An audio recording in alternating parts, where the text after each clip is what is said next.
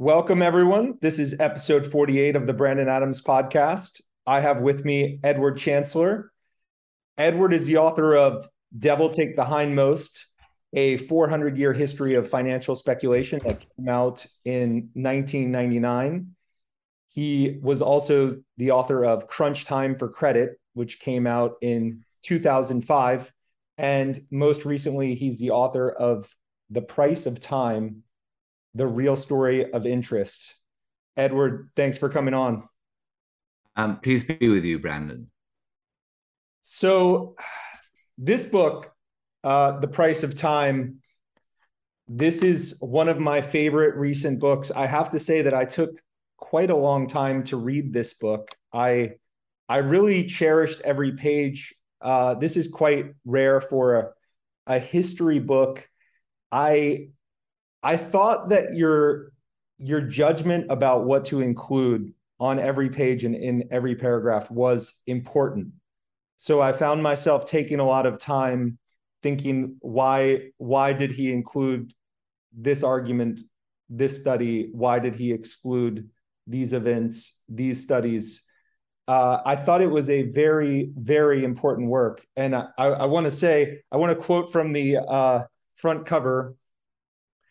Jim Grant, who's been on this podcast before, he says, a masterpiece of history, analysis, and properly understated outrage.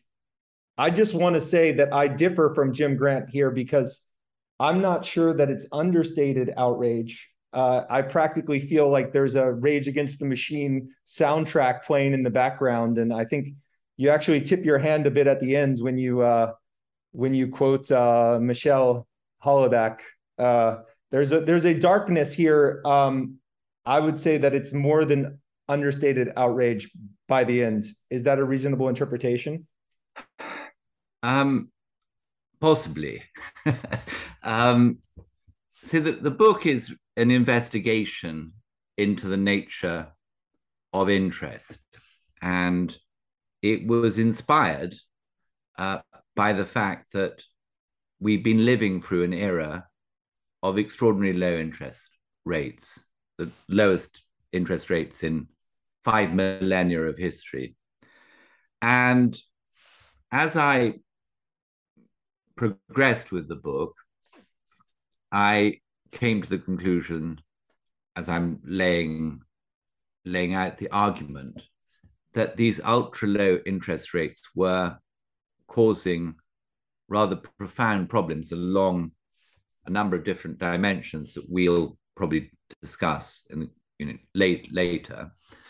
And I think if you will, the outrage or frustration I felt that perhaps can be sort of read between the lines is that we have a policy making class, what you might call a clerisy, that engages in grand experiments across a number of different fields, but here we're talking about monetary experiments, without properly considering the unintended consequences of their actions.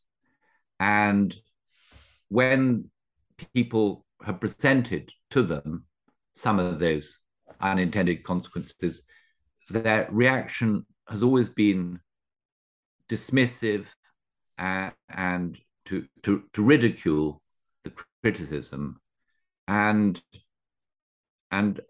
they have continued to persist for a long time, going down what I believe was the wrong road. So yes, there is a bit of outrage. I don't, in a way, I would hope that someone could read the book and learn quite a lot from it, even frankly, if they didn't agree with some of the analysis. So it's not solely a polemic. I don't see it as a polemic.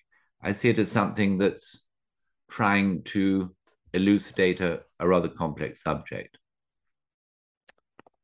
So the first 80 or 90 pages are the deep history of interest. And then we quite quickly jump to the modern era. There are some very entertaining chapters in those first 80 pages. There's some overlap there with your previous book, Devil Takes the Hindmost.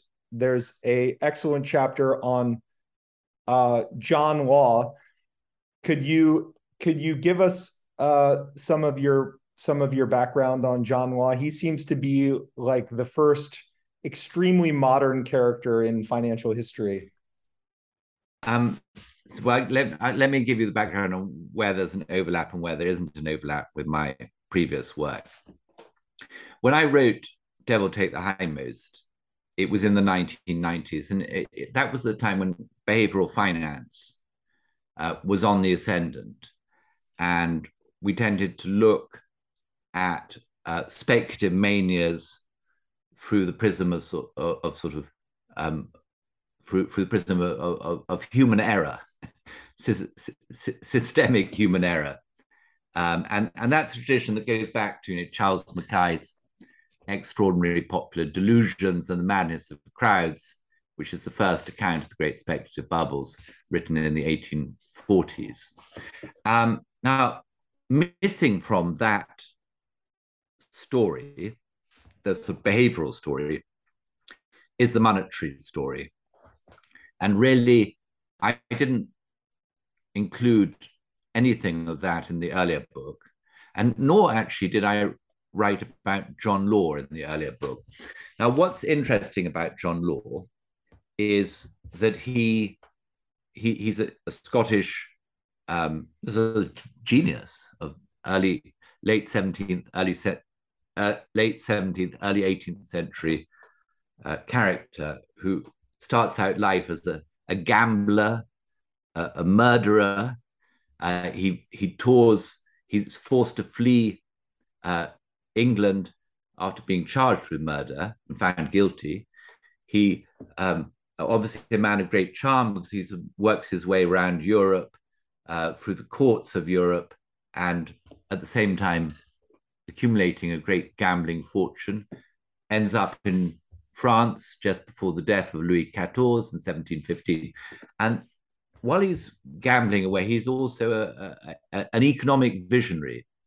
And his vision is very close to the modern monetarist view, which is that an economy will thrive providing there is enough money in circulation. And what Law does is he goes to the ruler of France after the death of Louis XIV, the regent, and says, let me found a central bank, let me abolish gold, I will bring down the cost of interest, I will make debt affordable, and I will bring prosperity to France. And for a brief while, Law, who founded the central bank, abolished gold, replaced it with a paper currency, and increased the money supply, roughly doubling the money supply. Consequences of this was a brief period of extraordinary prosperity in France, accompanied by tremendous asset price inflation, both in land and in particular in the value of the company that Law also owned and controlled, called the Mississippi Company, which was an enormous endeavor incorporating a lot of France's trading companies, other aspects, and eventually it also took over the entire French national debt. And in a very short period of time, the Mississippi Company's share price increased 20-fold. So it's a sort of bit like, one can't really compare it to any other company because it was the sort of largest, most extensive business the world has ever seen. But in terms of market performance, it was a bit like a sort of SPAC of 2020 vintage going through the roof. And then Law's system began to collapse, and it it started to collapse as speculators cashed out their profits, and as inflation worked its way into the system, and as France's currency started to fall relative to sterling. And that left Law in a difficult position. He had to choose between either carrying on printing money in order to keep the bubble afloat, but that risked stronger, higher inflation, or he could deflate and, if you will, sort of save the currency, but sacrifice the company and the share price and his own fortune. And I think really when I wrote this, what was comic is that Law's failure. It's the grandest economic experiment prior to the Russian Revolution. And Law's failure, one might have thought, was a cautionary tale. But modern central bankers and monetary economists are entranced to Law. And if you read accounts by sort of conventional economists and central bankers on Law's system, as he called it, they will say, this is the foundation of modern central banking. And, one looks at it, you say, well, if that's the foundation of modern central banking, then we have trouble in store.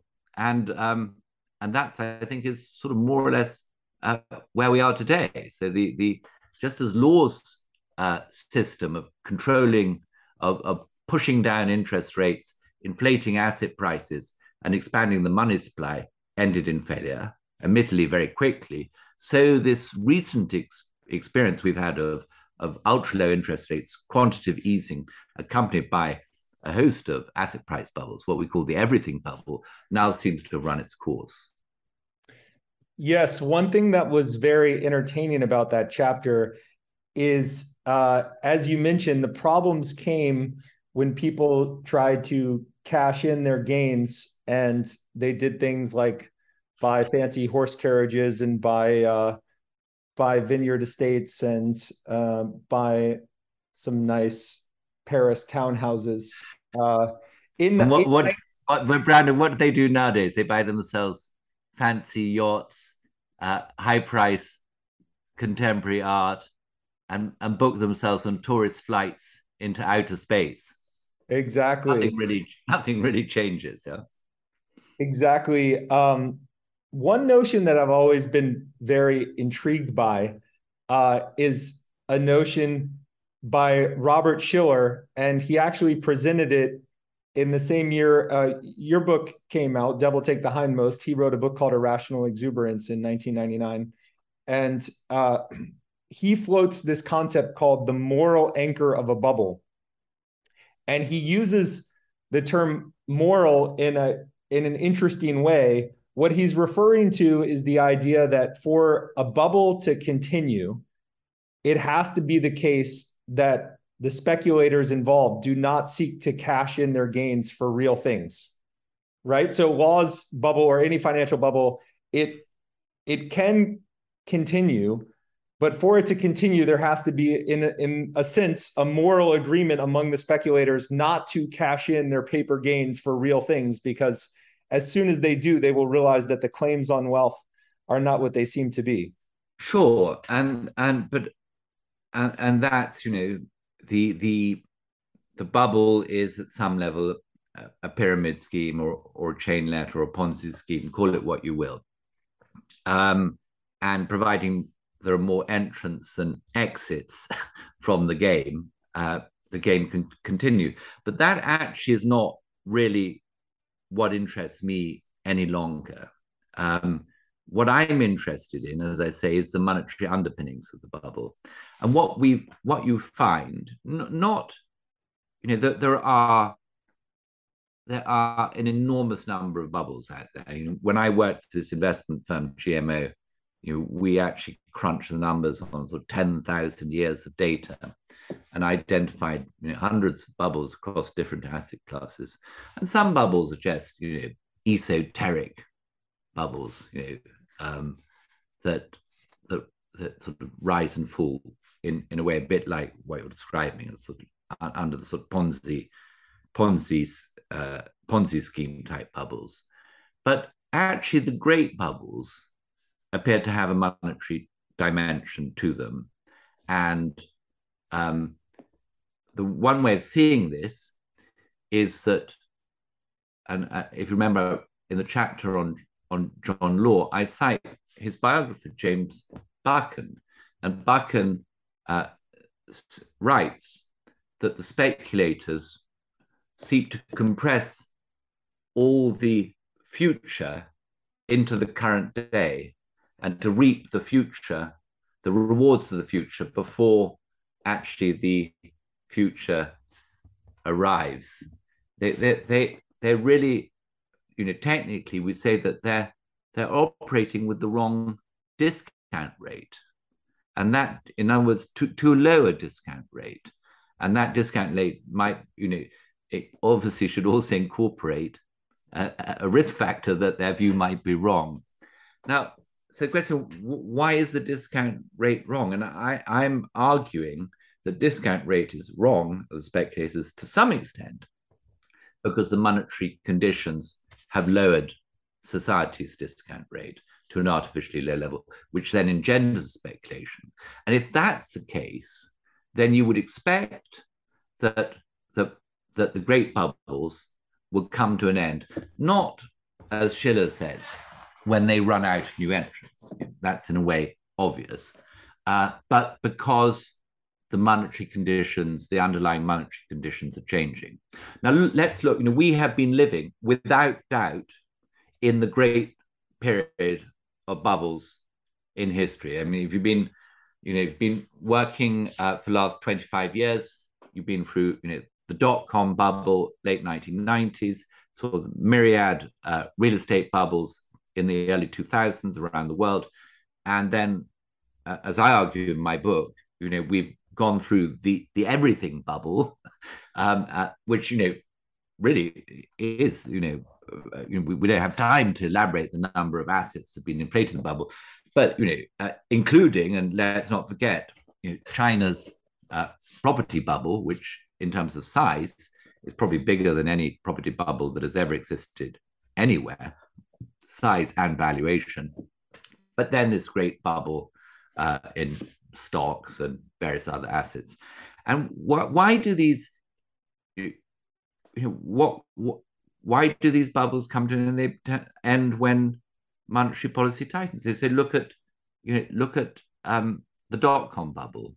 The Fed was raising rates in 99, 2000, and then the real US real estate bubble, that started to burst in really sort of late 2005, 2006, after the Fed started hiking, and that started leading to problems in the among the subprime debt that sort of metastasizes problems across the world's global financial system. And then, more recently, when the Feds tried to tighten in 2018, remember the stock market took a big dip, and we had a sort of blow up of volatility in I think it was February 2018, and then more recently this year, with the beginning of this year, U.S. stock market was at the highest valuation in history on most measures, except possibly for the last few months of the dot-com bubble, according to some measures such as the Schiller price earnings ratio, cyclically adjusted price earnings ratio. And what's happened this year is the central banks have brought their quantitative easing policies to an end, and they've only really started to raise interest rates from extraordinarily low levels, and they remain highly negative policy rates in real terms. And yet, this just slightest restriction from the monetary policymakers is enough to send these asset markets, these inflated asset markets, into a sort of downward spin. So I don't, I have to say, I think if we'd had these accommodating monetary conditions in place for another year, you'd have found more people joining the party, and asset prices would have continued levitating. But difficult to prove that you've run out of players versus we can only conjecture. Yes. So it's really a central banking story at the end of the day. I do want to try to pinpoint why exactly this book is so good, because really you're telling a story that others have attempted to tell, and you're telling it much, much better. So let's go over the part where you overlap with others who have told the story. You think that the move to free floating exchange rates and a fully dollar-centric, US-centric international order is important. You think that the sort of long bull market in bonds and stocks that started, say, in the Volcker era was important from 81 onward. You thought that the Greenspan era was important, and particularly there you highlight the idea that it was somewhat evident to Greenspan that the aggressive monetary policy was finding its way into asset prices fully and was not finding its way into goods and services prices, which became an ongoing theme. And Greenspan attempted to tackle that. He had his famous irrational exuberance speech in late 96, but then decided to put it fully on the back burner. And then you credit his rate cut after the LTCM blow up with sort of the last phase of the dot-com bull market, the most manic phase. And then you say that it was sort of loose policy in the aftermath of the dot-com that led to the housing bubble. So up to this point in the story, you're relatively consistent with a lot of other narratives that have been told. And where you really differ is in the post-financial crisis era. You think that we engaged in some hardcore monetary experimentation that was very much misguided, and then we kept sort of doubling down on this experimentation. Is this a fair read? Yeah, I think so. I mean, look, writing, obviously, certain people were critical of Alan Greenspan during his long tenure at the Fed, and if you remember, they criticized what was called the Greenspan put, the idea that the Federal Reserve saw it its job to underwrite asset prices, and how the Fed puts appeared to coincide with a series of asset price bubbles, because if you know that your downside is cut off, you'd be quite rational to start paying more for stuff. So and Greenspan, he as you mentioned, he mused about irrational exuberance. There was a bit of a debate, about how monetary policy makers should respond to asset price bubbles, and it was do you want to lean? I think it's called lean into the wind or whatever. I can't remember the exact phrase, which is should the monetary policy makers curtail the bubble, or should they clear it up afterwards? And the conventional view of the monetary policy making establishment is, we can't identify bubbles. The costs of dealing with the bubble in advance is relatively high in terms of lost economic output. Therefore, it's much better to clear up the mess afterwards. And then you have to think, what does clearing up the mess afterwards entail? Well, actually, it entails even lower interest rates than beforehand. So if, according to my argument, and I'm not the only person in the world who's saying this, is that if monetary policy induces the asset price bubble, And the aftermath of the asset price bubble is that you need even stronger monetary policy. In other words, the hair of the dog. Then you're going to get a sequence of asset price bubbles, and you're going to drive interest rates ever lower. And frankly, I mean, if you look at Fed funds rate over the cycle, over various cycles, look, take the period, let's say 91 to 2000 as one cycle, and I'm saying off the top of my head that Fed funds rate was probably averaging around 4.5% over that cycle, something like that. Then you take the next cycle, first of all, from 2001 to 2000 and let's say 2007 or 8, I'd say the Fed funds rate is probably averaging about 2.5% over that cycle. And then let's take the period from 2008 through to current day, saying off the top of my head, I'm not going to be far wrong, Fed funds rate's probably sort of averaging about 50 basis points. So you can see it coming down very sharply.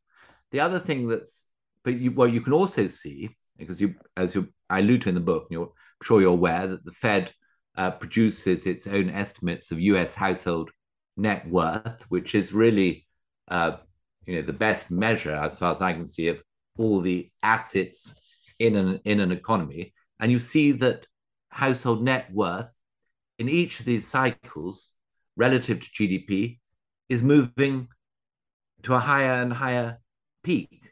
So we're getting lower and lower interest rates, and in aggregate, larger and larger asset price bubbles. So the asset price bubble associated with the US real estate boom up to the global to the subprime crisis was actually on the Fed funds net household net wealth data was actually a bigger bubble than the dot-com bubble, and then the everything bubble on the same measure was bigger than the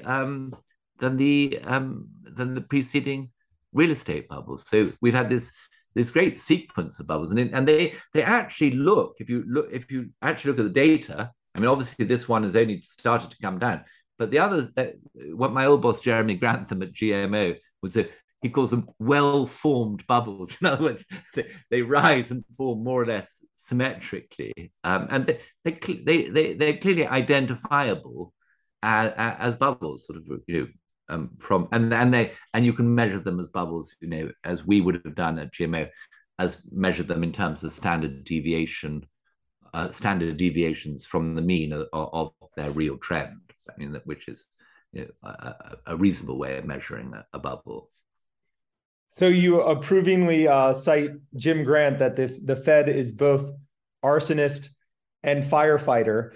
And it's not coincidental that the bubbles have gotten bigger and bigger, because part of the policy is to, when you're in a period of weakness, have improvements in asset prices sort of drive consumer demand.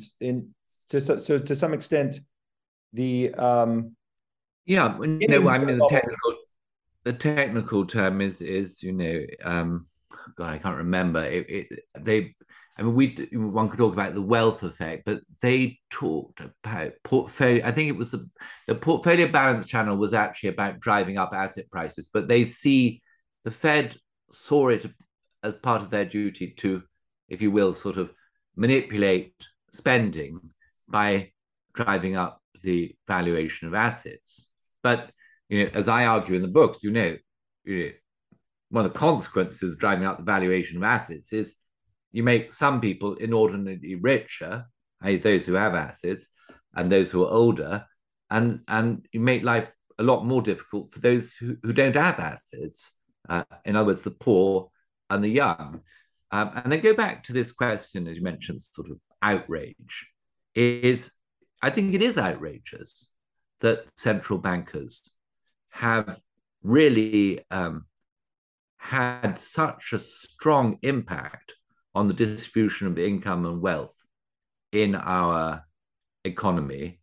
And it's outrageous that they have refused to take that on board, and that their standard position is either to deny the data, which I lay out in the book, I think, quite carefully, or they say it is the job of policymakers, of politicians to deal with distributional issues.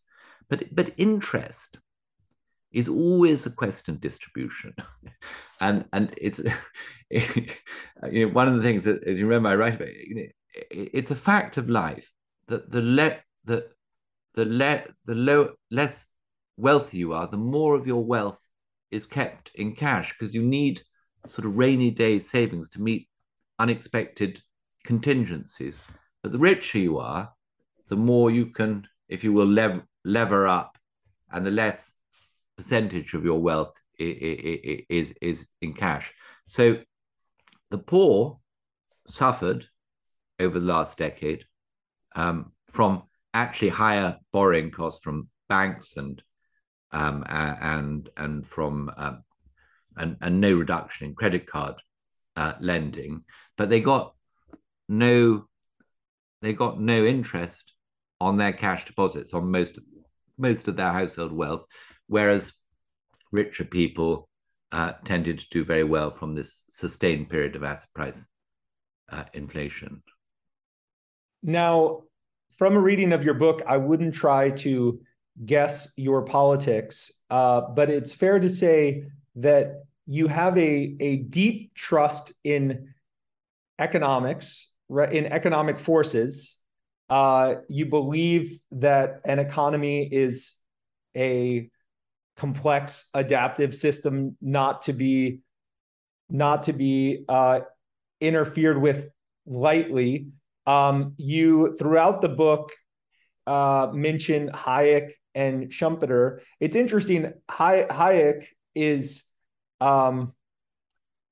still accorded a lot of respect, but sort of quickly paints you on the right side of the political spectrum. And Schumpeter has been sort of soft canceled by the economics profession. I appreciate that you're reviving him, because I've always been a fan. Actually, tell me how he's, because I was unaware of that. Oh, why Schumpeter had been soft canceled? Yeah. It does actually have to do with his sort of social and political views, if you will. Also, he was, he wasn't like the gentlemanly figure of Hayek, who's just sort of pronouncing things in speeches and books. He was a loud character, and that contributed, I think, to him being sort of soft canceled. But I mean, so what I see, Schumpeter's notion of the entrepreneur as a key figure in the capitalist process is sort of lauded, as far as I know, in Silicon Valley. And Schumpeter's idea of creative destruction is also, you often hear it mentioned as we get a new wave of technologies, and Google or Amazon knock out X number of traditional businesses, and so I think that what I would say is that Schumpeter is probably selectively endorsed. I think I think with Hayek, he didn't, his view, as you say, is of the economy being a sort of a very complex information system in which no individual is capable of comprehending, of gathering the information necessary to make a correct decision. And the way then that the correct decision, or the optimal decision, is arrived by is to allow the market, which is an information exchange, to operate and determine and to set prices. Now, now that is not an idea that is going to be grasped by those who want to, who really want to, whose natural bent is to interfere with this complex system. But wait one second. So at the end of my book, I cite, one of the people, contemporaries I lean on is Bill White, the former chief economist of the Bank for International Settlements. Yeah, and early on, you cite his work, Ultra Easy Monetary Policy and the Law of Unintended Consequences from 2012. Yes, and Brandon, that was I was thinking along the same lines when that paper came out. And I was writing a column in the FT at the time, and I wrote up that column. And I was at, as I say, I was at GMO, the investment firm in Boston, working the asset allocation team. And I started doing, at the time, doing an internal project on interest rates and so forth. So that was sort of the time of genesis. Anyhow, I end the book, this book, on citing Hayek's Nobel Prize winning speech, which is marvelously called The Pretense of Knowledge. So imagine, you have been given the grandest economic prize there is, and all you do is say, I'm operating in a profession that pretends to knowledge. And Hayek writes here, the recognition of the insuperable limits to knowledge ought indeed to teach the student of society a lesson of humility, which should guard him against becoming an accomplice in man's fatal striving to control society, a striving which makes him not only a tyrant over his fellows, but which may well make him the destroyer of a civilization which no brain has designed, but which has grown from the free efforts of millions of individuals. And in a footnote to that comment, I cite what Bill White, formerly of the BIS, wrote to me in an email. He says, central bankers make a profound epistemological error by failing to treat the economy as a complex adaptive system. All their other errors are derivative. Isn't that quite nice? That's great. Either you get that, and in a way, this book is in complete agreement with Bill White's position, or you don't get it.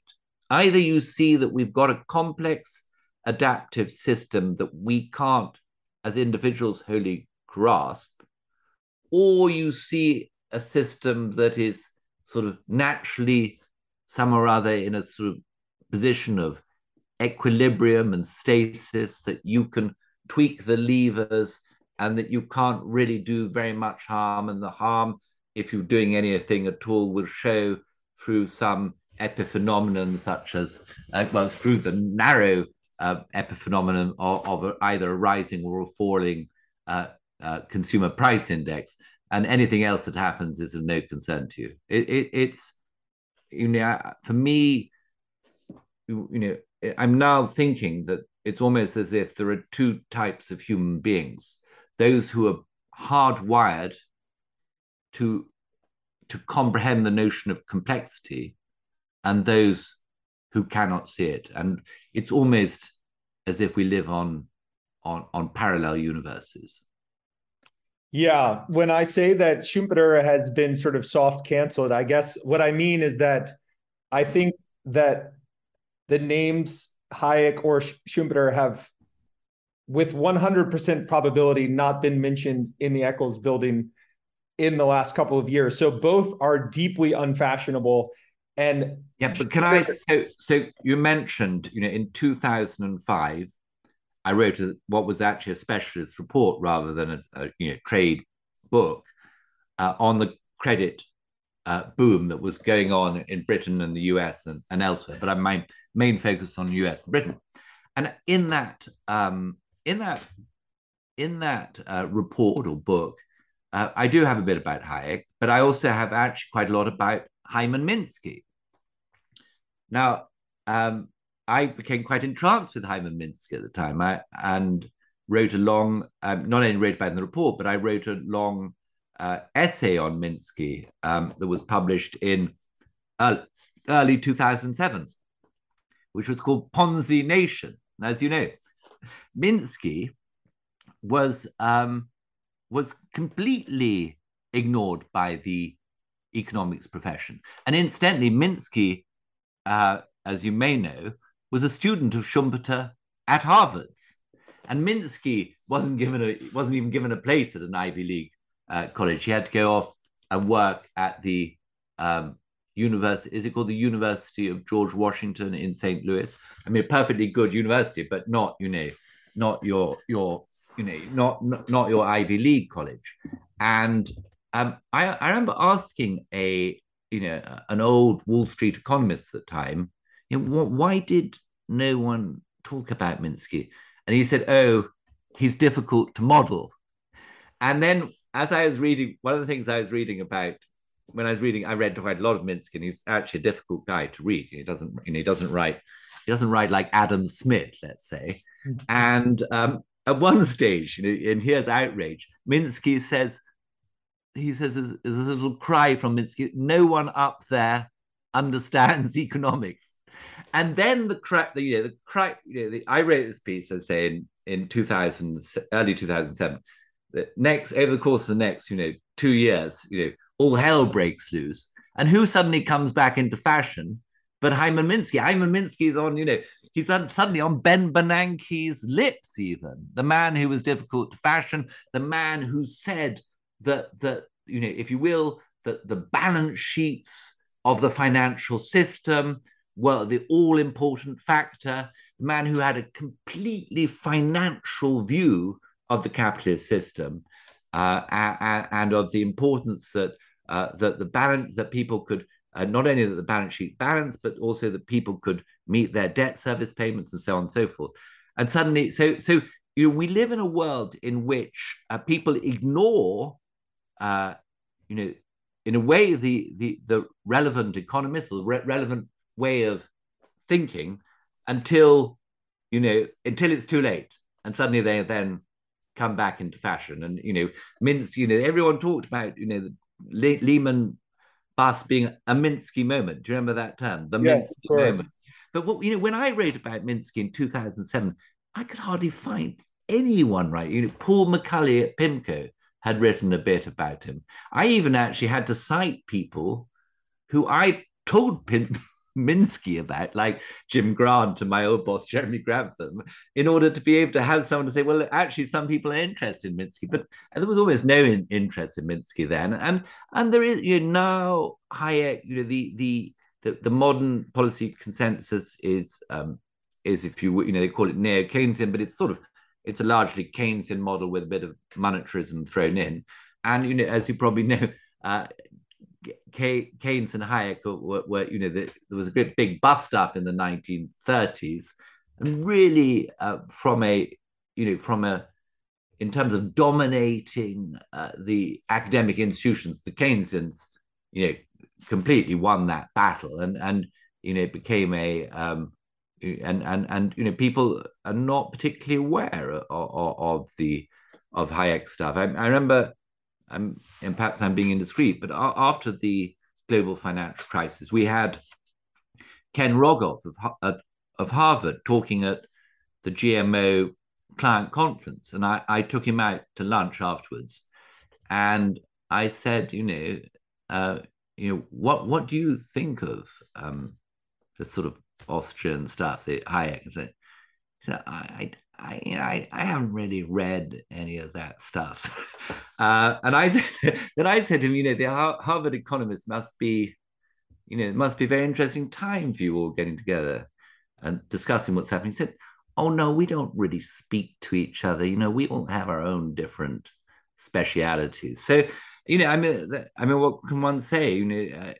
Modern academic economics is highly specialized, has no interest in the history of economic thought, and doesn't comprehend the complex system, evolutionary system that Schumpeter wrote about. Yeah, Minsky was hard to digest for the economics profession. There was one fellow Brit that was writing about him early, Peter Warburton. Are you? Oh, yeah, Peter's a friend of mine. Yeah, Yeah, his book Debt and Delusion was quite a great book, and early on, I believe in Debt and Delusion, there's some extended pieces of about stabilizing an unstable economy by Minsky. But Minsky was tough because the Minsky framework is one where there's a complicated response function between participants and policymakers, and that is hard to digest. The fact that the participants are constantly sort of strategizing against the policymakers. But yeah, let's stop there, because I think this is a very important point. That Minsky argues that that after a crisis, the policymakers come in to try to avoid a debt deflation by loosening monetary policy. And at the same time, they write regulations, financial regulations, in order to prevent a repetition of the past crisis. And then Minsky says, and I mean, tell me if you're thinking differently about it, this way I see it. Minsky then says, financial markets are full of very smart people, and they will find their way around the thicket of regulations and will do new stuff that's not really encompassed in the regulations, and that will set the scene for the next crisis. And that I think is very, I mean, that analysis is sort of embedded into this new book. When I discuss how when at a time when interest rates are very low, there's an encouragement to take all sorts of undue risks, whether leveraging up, or whether you have a deterioration in credit quality, or whether you're taking liquidity risk, or often taking all those risks together, leverage, credit, and liquidity. And there is this idea, which I don't think is correct, that monetary policy should do one thing, which is just focus on the price level, and regulation should put out all these fires, potential fires in the that are happening through, if you will, sort of irresponsible financial behavior. But there are never going to be enough regulators, and the regulators, frankly, to be blunt, are not going to be as smart or as well incentivized. But most of all, they won't have the right knowledge. They won't have the comprehensive knowledge to win that game. And so what we've seen in the last recent years is an extraordinary expansion of the length and breadth of financial regulation, and a massive increase in the number of compliance and regulatory personnel, bureaucracy, and yet it doesn't seem to prevent what we call regulatory arbitrage, of people finding their way around the regulations. It's a bit one. I don't think I mentioned it in the book, but one way I've always thought of this is, after the First World War, the French built what's called the Maginot Line, which is sort of a great fortification on the German border, with masses of large guns, artillery, on a range of hills and bunkers and so on. The idea was, the Germans would never be able to come, into France as they had done in the First World War. Well, what did the Germans do? They just went around the side. and there is, and the one person on the sort of on the sort of establishment side who I think clearly understands this. Well, two people. One is as I mentioned, Claudio Borro at the Bank for International Settlements, and he's written a lot about this, and his papers are definitely all worth reading. But also Jeremy Stein, who's a very smart economist at Harvard, and Stein was briefly a governor of the Federal Reserve after the global financial crisis, and he observed that with interest rates very low, that we were having all the sort of risk-taking activity that we'd seen prior to the financial crisis. And he in particular cited the deterioration of lending standards, whether measured by leverage in among buyouts and number of leveraged loans that were being issued, and the deterioration in credit quality as measured by the so-called payment in kind bonds. And what you see in Stein's charts is a massive increase of risk on these measures before the financial crisis, coming down very sharply and bouncing back afterwards. And Stein just makes this very succinct and very insightful comment, where he says, regulation is all very well, but only monetary policy, quote, gets into all the cracks. And really, if you think about, one of the what I'm trying to express in this book is how interest, whether people know it or not, sort of gets into all the cracks of the economic and financial system. Yeah, it's a shame that Jeremy Stein hasn't written a book about his experience, because he was a quiet objector. I took a course with him back in grad school, and he is very polite, and he would never really go out on a limb with criticism. So what he wrote and spoke about was kind of harsh criticism of Fed policy in his language, right? In his polite. Yeah, and bear in mind, he only took one term as a Fed governor, and then skedaddled back to Harvard, because I think he probably found it and not a conducive environment. I think it was he told me that I think it was him who told me that, at least someone told me that during the Greenspan era, you weren't to mention the ill consequences or the prevalence of asset price bubbles. I think during the Bernanke era, you sort of weren't really meant to talk about interest.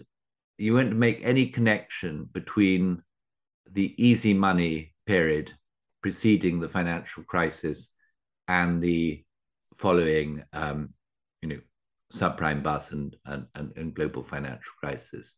So you can see that. I mean, if this is correct, you can see that the Federal Reserve is where the establishment with its hundreds of economists employing. Am I right in saying it employs up to half of the? It sounds almost too many, but I think I read that they employ half the finance, the monetary PhDs in the world, or whatever. Perhaps not that high, but you can see that the danger of that type of institution is it becomes a sort of echo chamber or a hive, dominated by its queen bee, and you don't want to express views that the queen bee doesn't care for. So I would look, Stein will have his own reasons, but I think he's the economy. For me, he's an economist who understands the sort of interactivity between finance and the economy. He doesn't, as you're aware, and as I write about, the trouble with, the sort of canonical models is that money is just a veil that doesn't really, that has no effect on the underlying, real economy. I think that position is not correct. I would agree. Yeah, the Fed, it has 800 staff economists, so it's probably true that they have half of the monetary economists that graduate. And there is. Can I just say, so one of the things was, I think I mentioned that Wall Street Journal had a sort of survey of economists after the global financial crisis, which they asked, did they think the Fed was responsible? And there was quite a large percentage, I think a majority of economists, academic economists, thought the Fed had played some role leading up to the global financial crisis, but the monetary economists didn't. It's as if I don't know. Again, probably to do with looking at the world with different spectacles. Well, they knew who was paying their salary. Yeah. I suppose, and there's also strong evidence that when someone goes into the Fed, no matter what their views beforehand, they are quickly shaped by the institution. And part of it is that there's so much intellectual firepower there among those 800 staff economists that whatever the person's view, they're inclined to yield intellectually. So you take Jerome Powell as someone who probably had free market views. There was in the history an inclination to yield, right? But it was remarkable to watch his transition most acutely in the period that you mentioned where he does the famous Powell pivot from the sort of late 2018 tightening to the early 2000s. Yeah.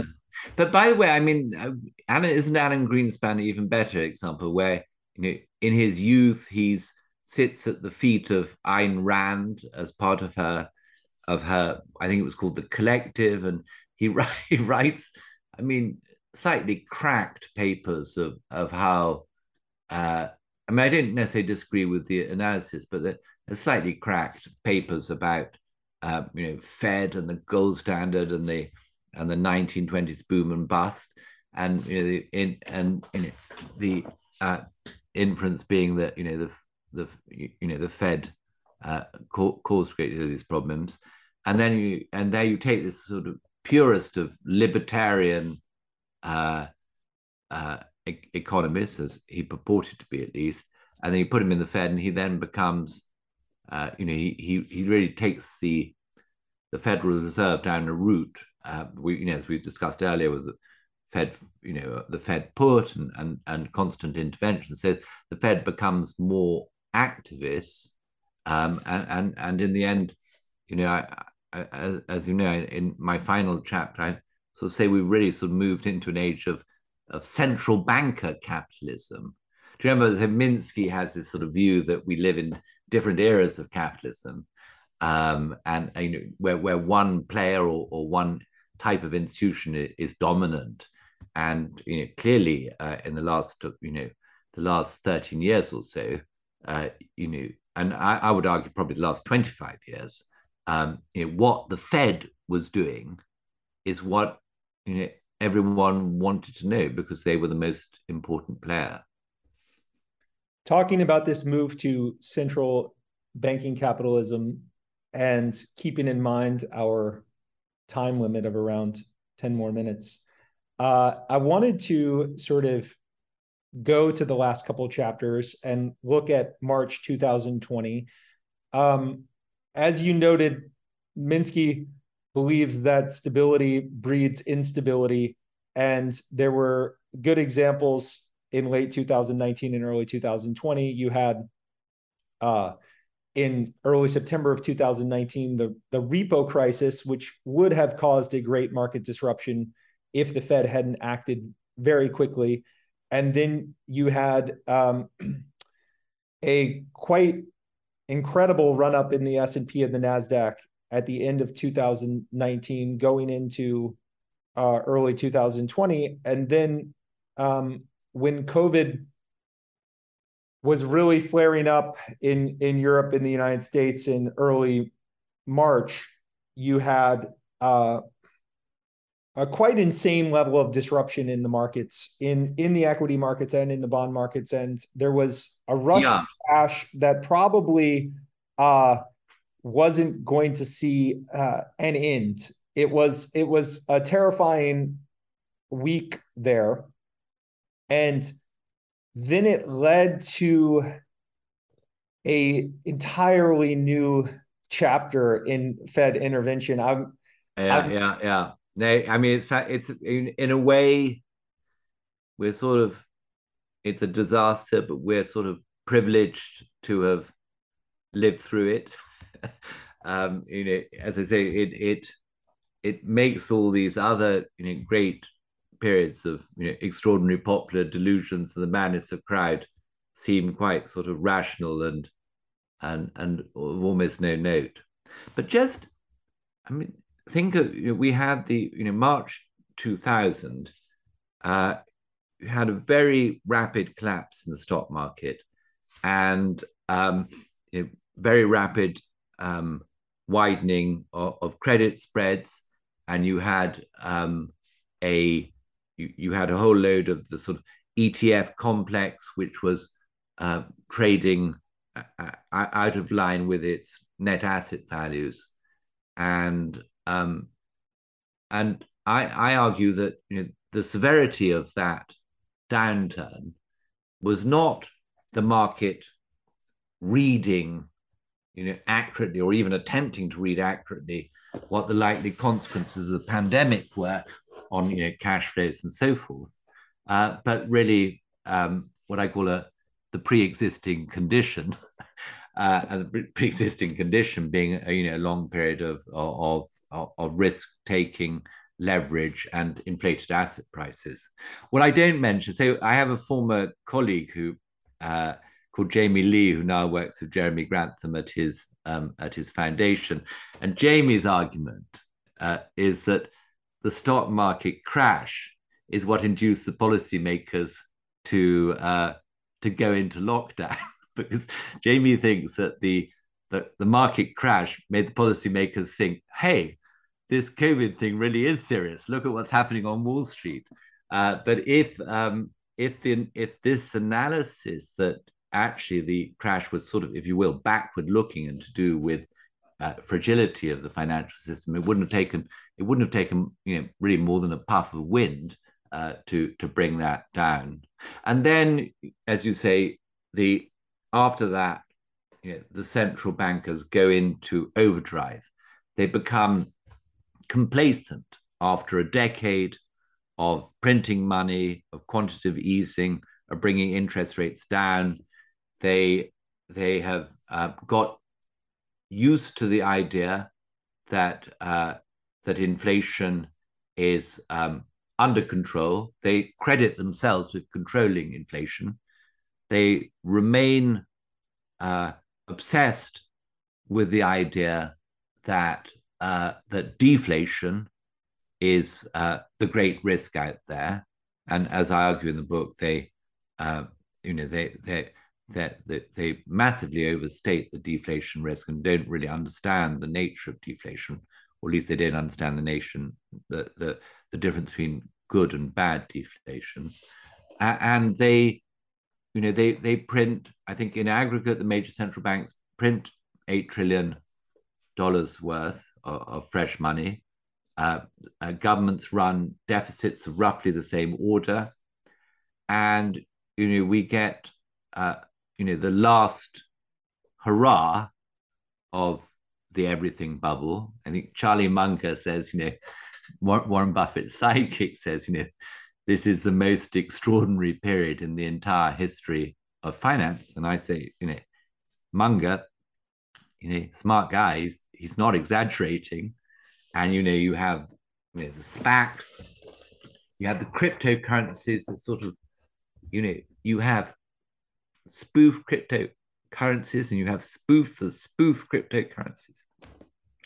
You have these non-fungible tokens flying around the place of people purportedly paying millions of dollars for sort of, in effect, nothing, an image that that may or may not, a digital image that may or may not be replicated, and an air of complete unreality in the financial world, of, as I say, something almost as if we were living in in Alice in Wonderland or Alice Through the Looking Glass, in which the norms of society, the norms of finance, the norms of business are all upended. And as I point out in my conclusion, if you look at Carroll, if you read Lewis Carroll, it's all about time being stood still, or time being put into reverse, or valuations being turned upside down. So it's as if the looking glass world of Lewis Carroll was one that we engineered for ourselves. And I found that obviously intellectually immensely interesting. But look from a perspective of what this augured for our world. I mean, leaving aside the markets, or leaving aside the economy, but what it augured for our civilization was to me at the time profoundly disturbing. And I suppose, again, going back to, as we were discussing earlier, the sense of outrage, in a way, it's the sort of outrage, perhaps, of of the Cassandra who can see, who thinks they can see the direction in we're heading, and which others appear oblivious. Let me ask you a tough question. Is there a case that says that things have gotten so absurd that a continuation of the absurdity is in order? In other words, like, I know where you would be in economic matters if we were starting from scratch, but given that we're not starting from scratch and we're starting from this very strange place, is there a case for just continuing the craziness? No, I don't think so. There's an English nursery rhyme that we all used to learn as children. I don't think the Americans have it. And it goes, I knew an old lady who swallowed a fly. I don't know why she swallowed a fly. Perhaps she'll die. And then the next line is that she swallows a spider to catch the fly. And she goes, and then she swallows a bird to catch the spider. And it carries on. And then it says, then she swallows a goat. And then she swallows a horse to catch the goat. And it ends, she's dead, of course. So the point is that each time you double down, you might alleviate your short-term symptoms, but the underlying problems deteriorate. And now I know there is no. I mean, clearly we live in a world not just of to my mind, wrong models, wrong ways of thinking, but also there seems to be a sort of widespread myopia or short-termedness in policymaking, providing, and that might be, again, a sort of slightly civilizational problem, let's say. But one needs to think of the long run, regardless of what Keynes says. In the end, we're not all dead in the long run. In the long run, it catches up with you, which is why one needs to keep an eye on the long run. So I actually think things wouldn't have changed. We would have stayed in this in the world that we've been in, but for the return of inflation. Because the return of inflation changes everything. With the return of inflation, this turning on the monetary spigots to deal with your problem is no longer an option. You have to start turning off the monetary spigots, and you have to start raising rates, and that's what's been happening this year, and that really, I mean, one gets, one doesn't, things don't always appear as one thinks they're going to appear, but it seems to me whether they like it or not, we've sort of reached the end game.